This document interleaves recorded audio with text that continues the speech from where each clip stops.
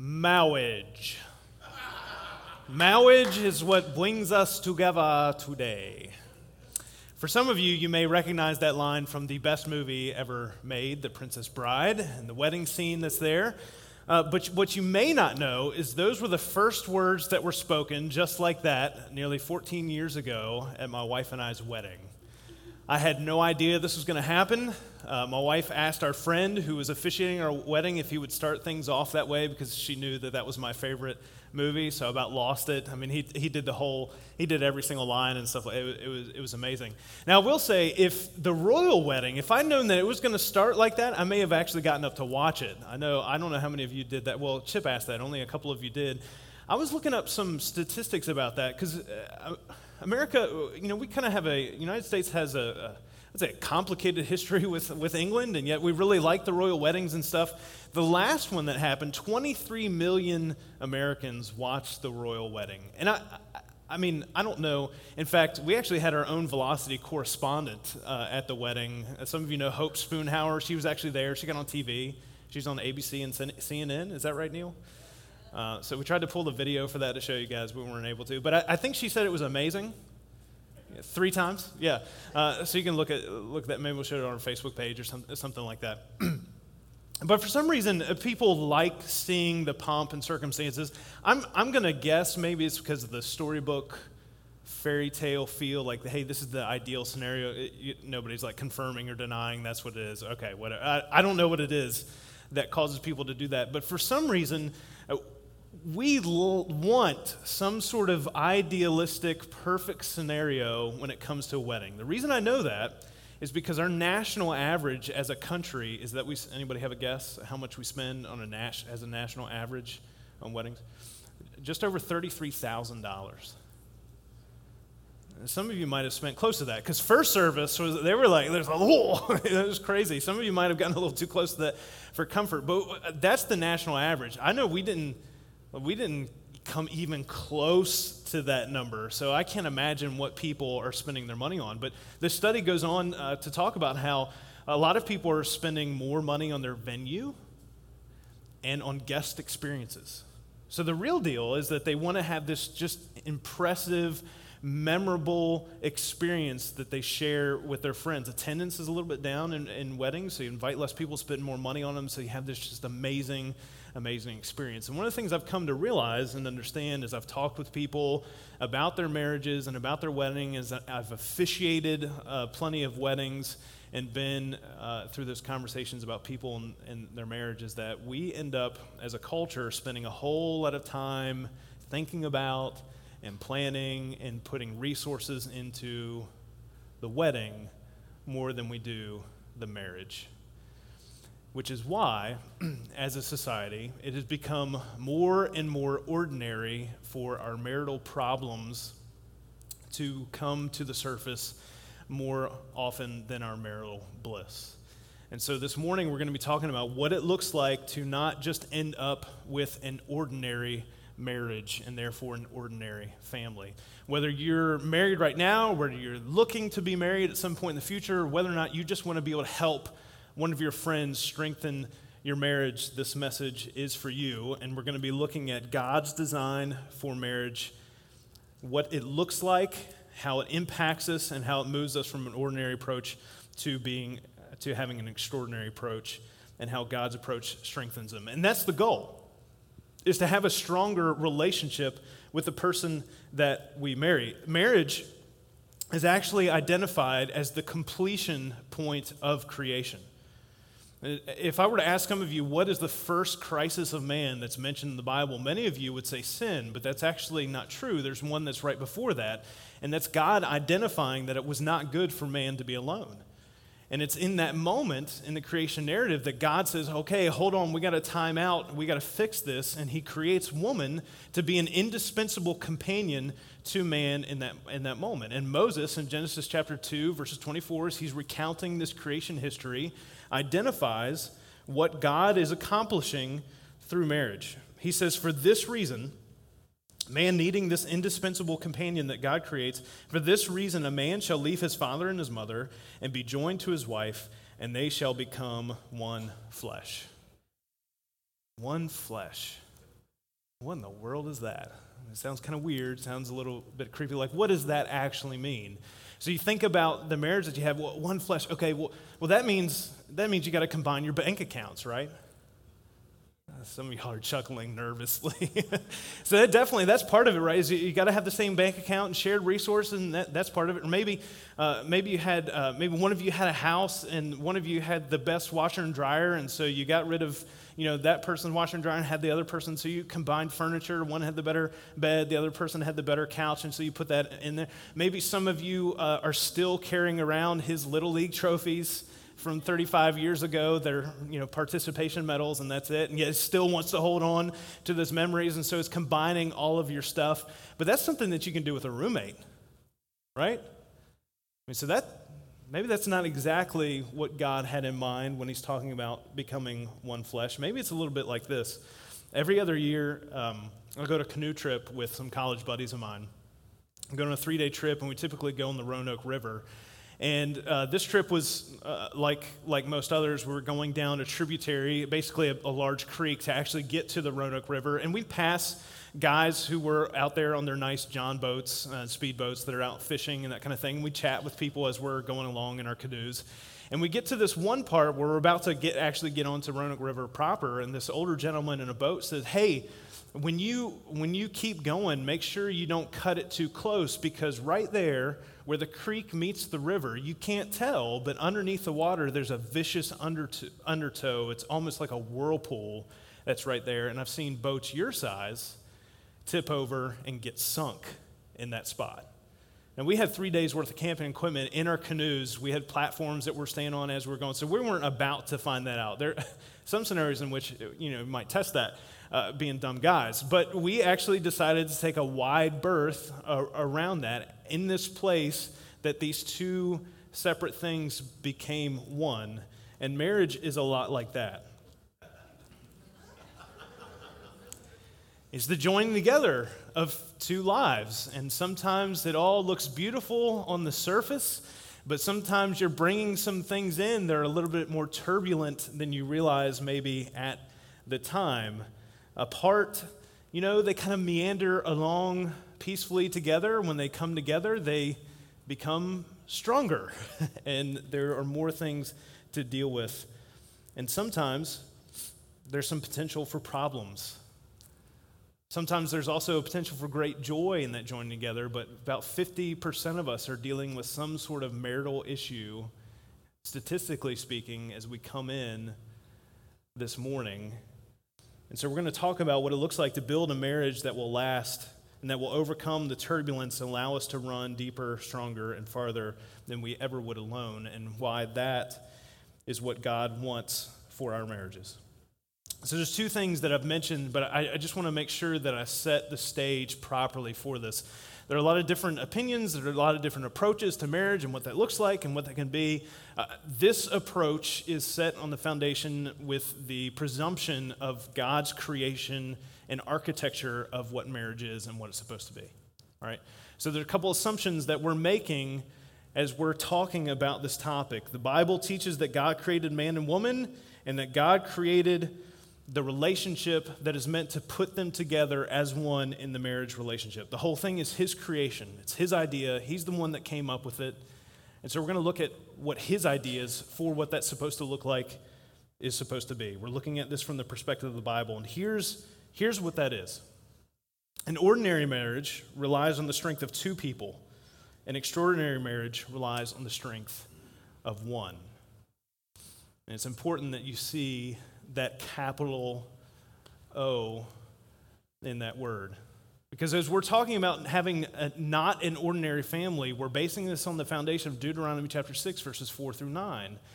The Shema, where the Israelite nation focused on this one truth. Listen up, Israel. The Lord is God. The Lord is one. And we need to love him with everything, all our heart, soul, mind, and strength. And this is the thing that's going to set the stage for everything that we do in our lives, and our marriage is no different. Marriage is about taking two people and making them one. And we're not just talking about something physical, and we're not just talking about something emotional, but we're talking about a spiritual reality in the way that God designs us to be partners together. Going back to our river analogy, at the beginning, the honeymoon period, like that part is fun, generally speaking.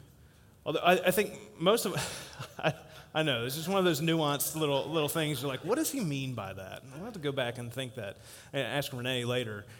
But to some degree, a lot of us who have been married have a moment in their minds where they can think of, okay, the honeymoon period is done at this point.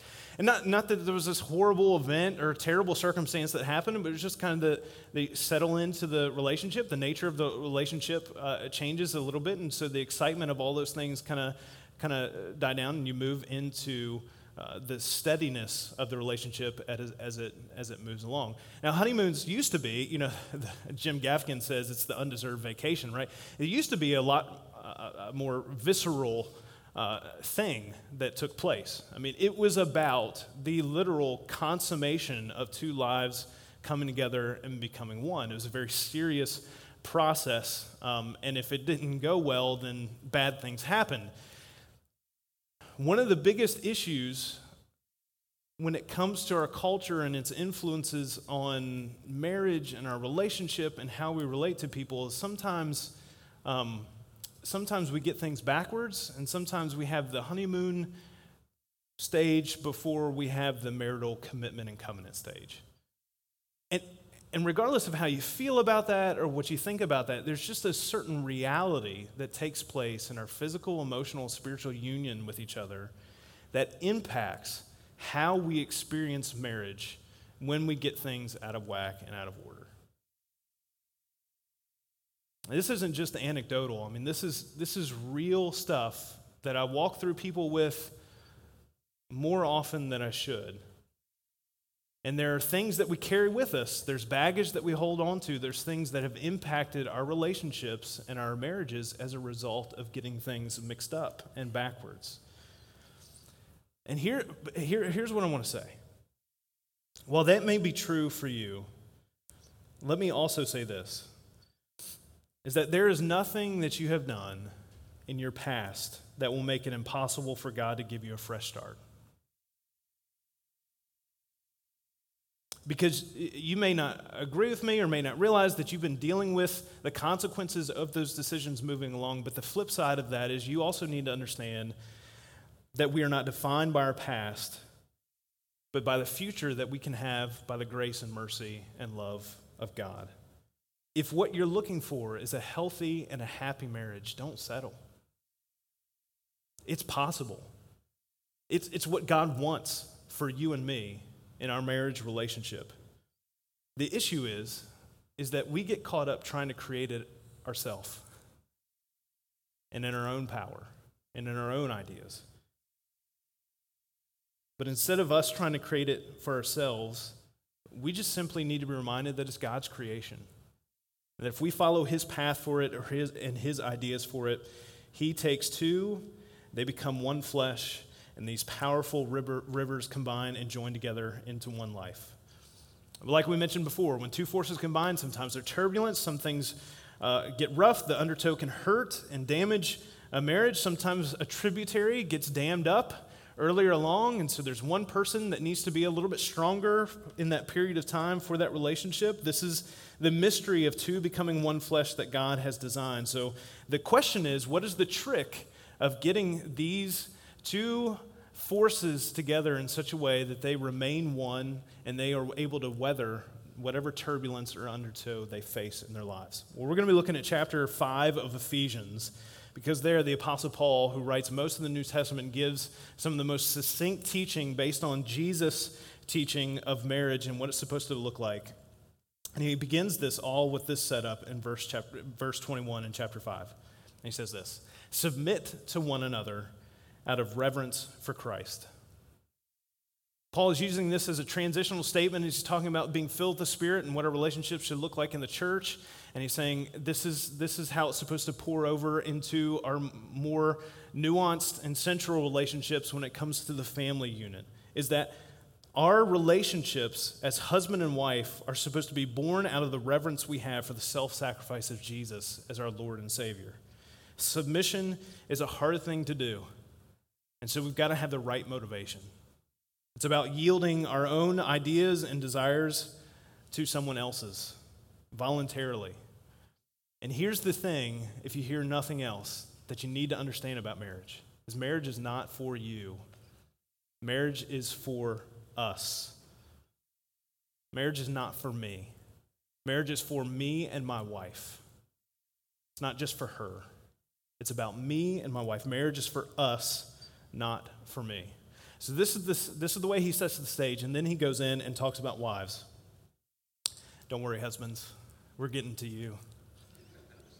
Ephesians chapter 5, verses 22 through 24. Wives, submit yourselves to your own husbands as you do to the Lord. For the husband is the head of the wife, as Christ is the head of the church, his body, of which he is the Savior. Now, as the church submits to Christ, so also wives should submit to their husbands in everything.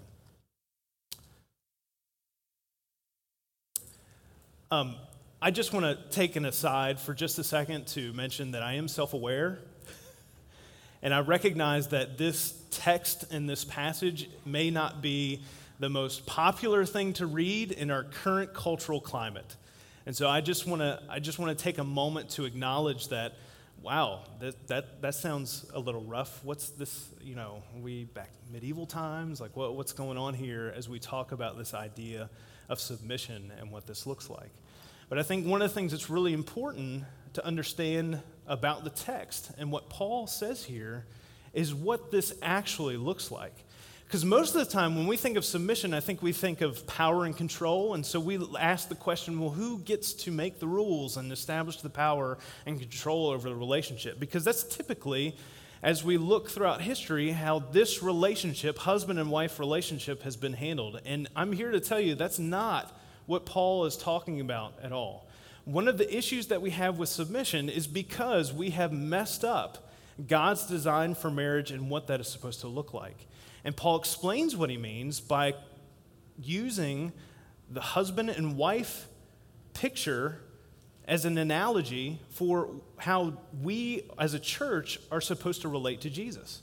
So you start to think about, as a church and as a Christian, how you relate to who Jesus is and what he's done for you, his sacrifice, his grace, and his mercy, and his love. And the reason that we relate to God and have the relationship with Jesus that we do is because we desire that, because of what he's done for us. It's because we want to be with God. We want to walk alongside of Jesus because of how he's treated us and how it impacts our lives and what causes it to happen. And one of the problems that we have with submission is because we end up in relationships and with people that we don't respect. And that we don't want to submit to because of the type of person that they are and how they live their life. And this is why it's so important for the foundation not to be built on me, not to be built on my wife or this other person, but for that foundation to be built on the fact that God is one. And the strength of this relationship and the strength of this marriage is going to be built on that truth and that foundation and not on me or her. God has designed all of us to fit together in an orderly way, in a way that makes sense, in a way that helps each other out, in a way that creates indispensable companionship. When God creates Eve, that's what he says. This is what she's going to accomplish with her existence. That's a scenario in which we can get behind. But let's be honest. We can say, ideally, a husband should be the leader of the home, and not because God is a chauvinist and not because wives don't have the ability. But the problem that we have with that is a lot of us stink at it. A lot of us husbands are willing to kind of shirk that responsibility and pass that off. I mean, we haven't even gotten to the text we're talking about our husbands are, and I'm already getting into it with you guys. Sorry about that. Some of you stink at it, and your wives are much better at it, but it's also why your family isn't as strong as it could be. Paul is encouraging wives to be able to respect and support their husband because of the type of person and man that they are in Christ. If your husband isn't there quite yet, and he may not be, don't immediately rob him of the responsibility that God has given him, but help him. Submission isn't about inferiority. It's not about giving him power and control over the relationship. It's about humility, and it's about looking for ways to serve together in mutual submission. This is the foundation that Paul starts with. All throughout the Bible, we see God using our human relationships as a teaching tool to help us understand our relationship to him. And we talked about wives loving their husbands and respecting them and submitting to them. It's in the terms of how we relate and respect and love God in our lives.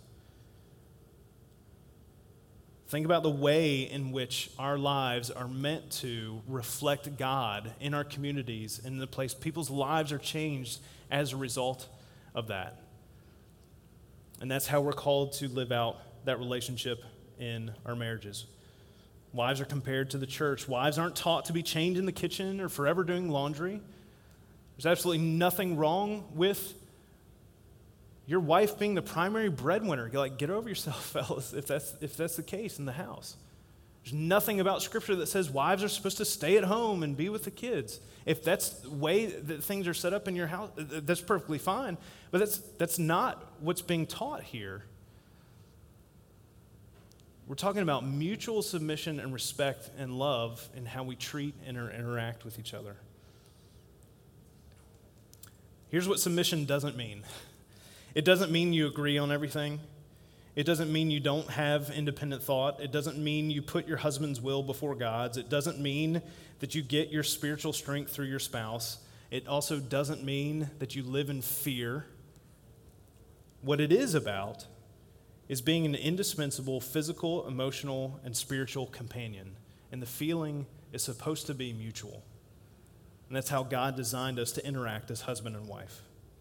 So husbands, love your wives, just as Christ loved the church and gave himself up for her to make her holy, cleansing her by the washing with water through the word, and to present her to himself as a radiant church without stain or wrinkle or any other blemish, but holy and blameless.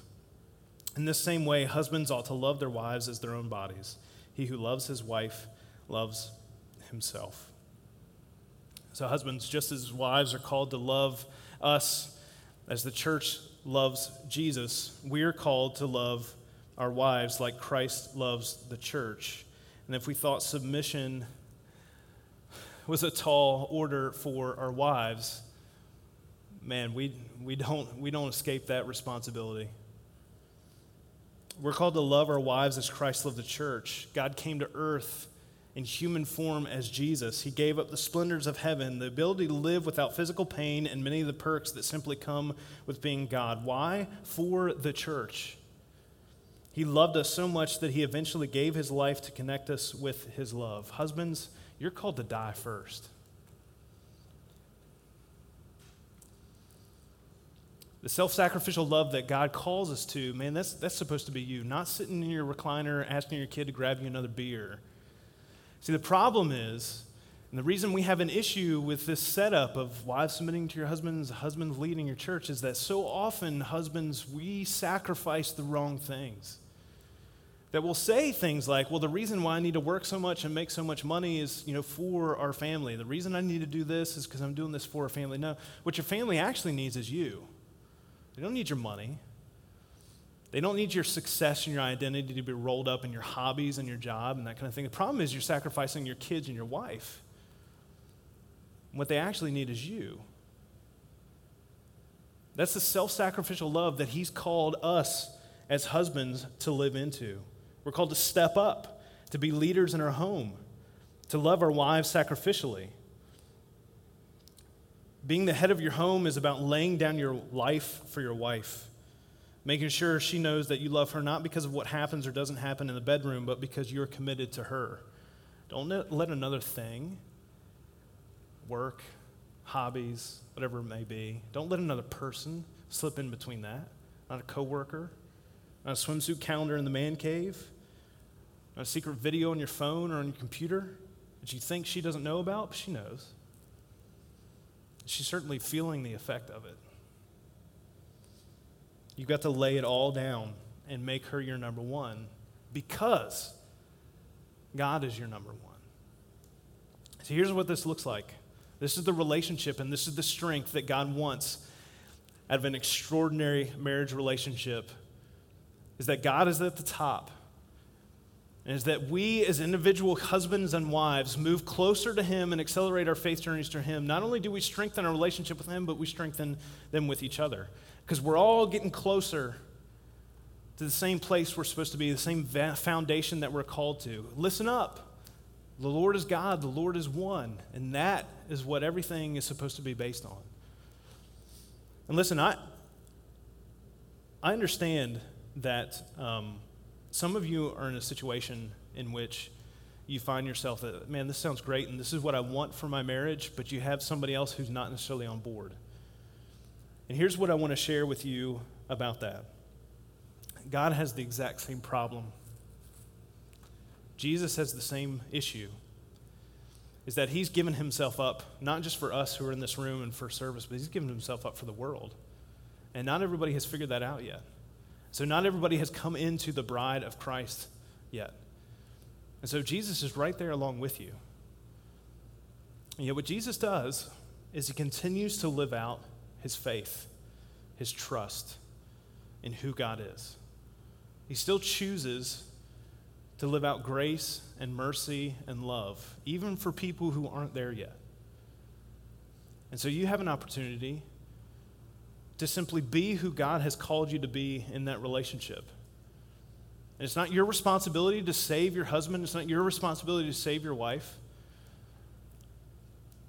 But as God is sustaining your salvation in you, and as you're sharing the love that he's called you to, over time, that makes a difference, and it makes a change. Our submission to each other begins with our submission to him. Marriage is for us, not for me. And when we realize that, and we live that out, we move from ordinary to extraordinary. Here's how Paul concludes this teaching on marriage in Ephesians chapter 5.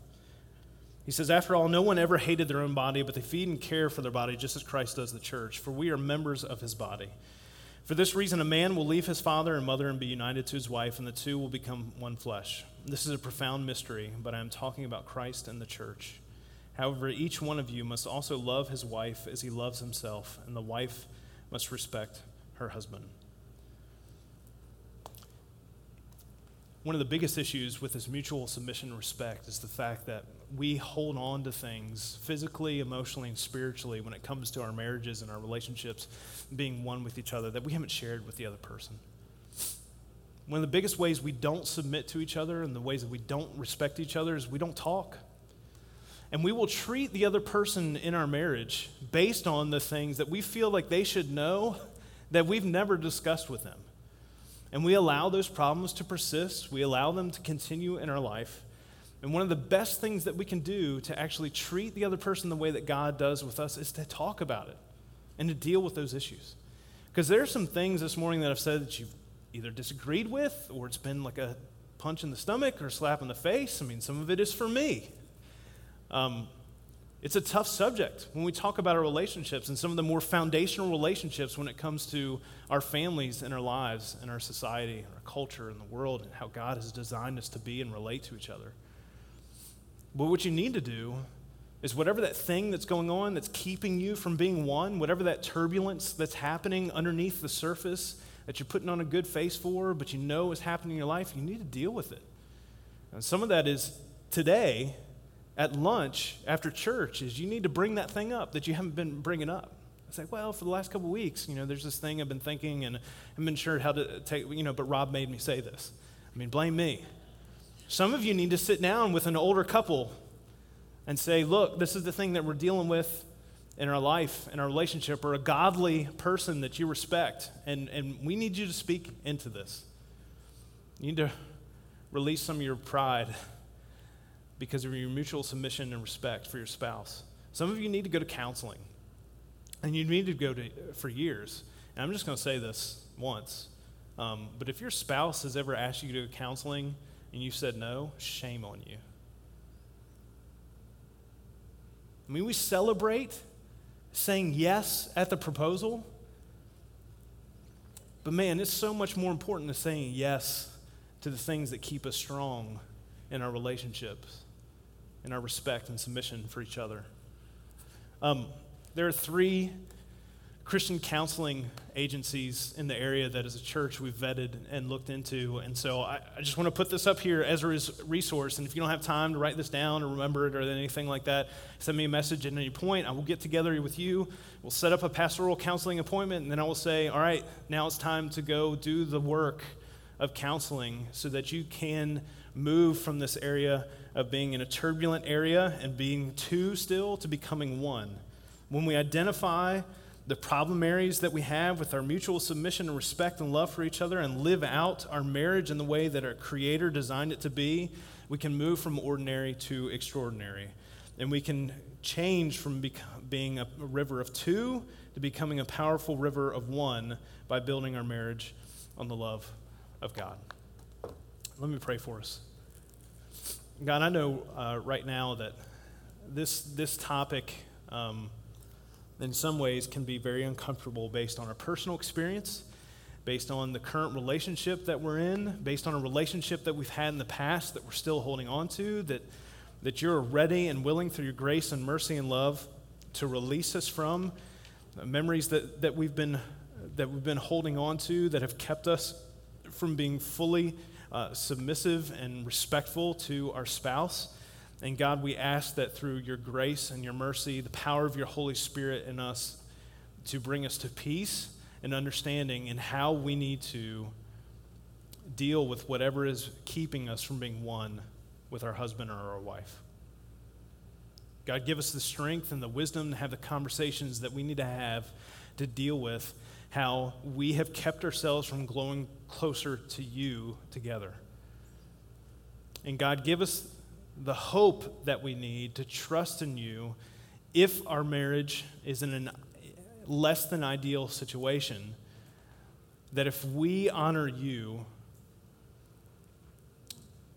that you will work in ways that we do not understand. That even if our marriage never turns out to be the way that we think of it idealistically, that there's still a way that maybe not even this side of heaven that we can see how you've worked in extraordinary ways through it. God, we ask this in Jesus' name. Amen.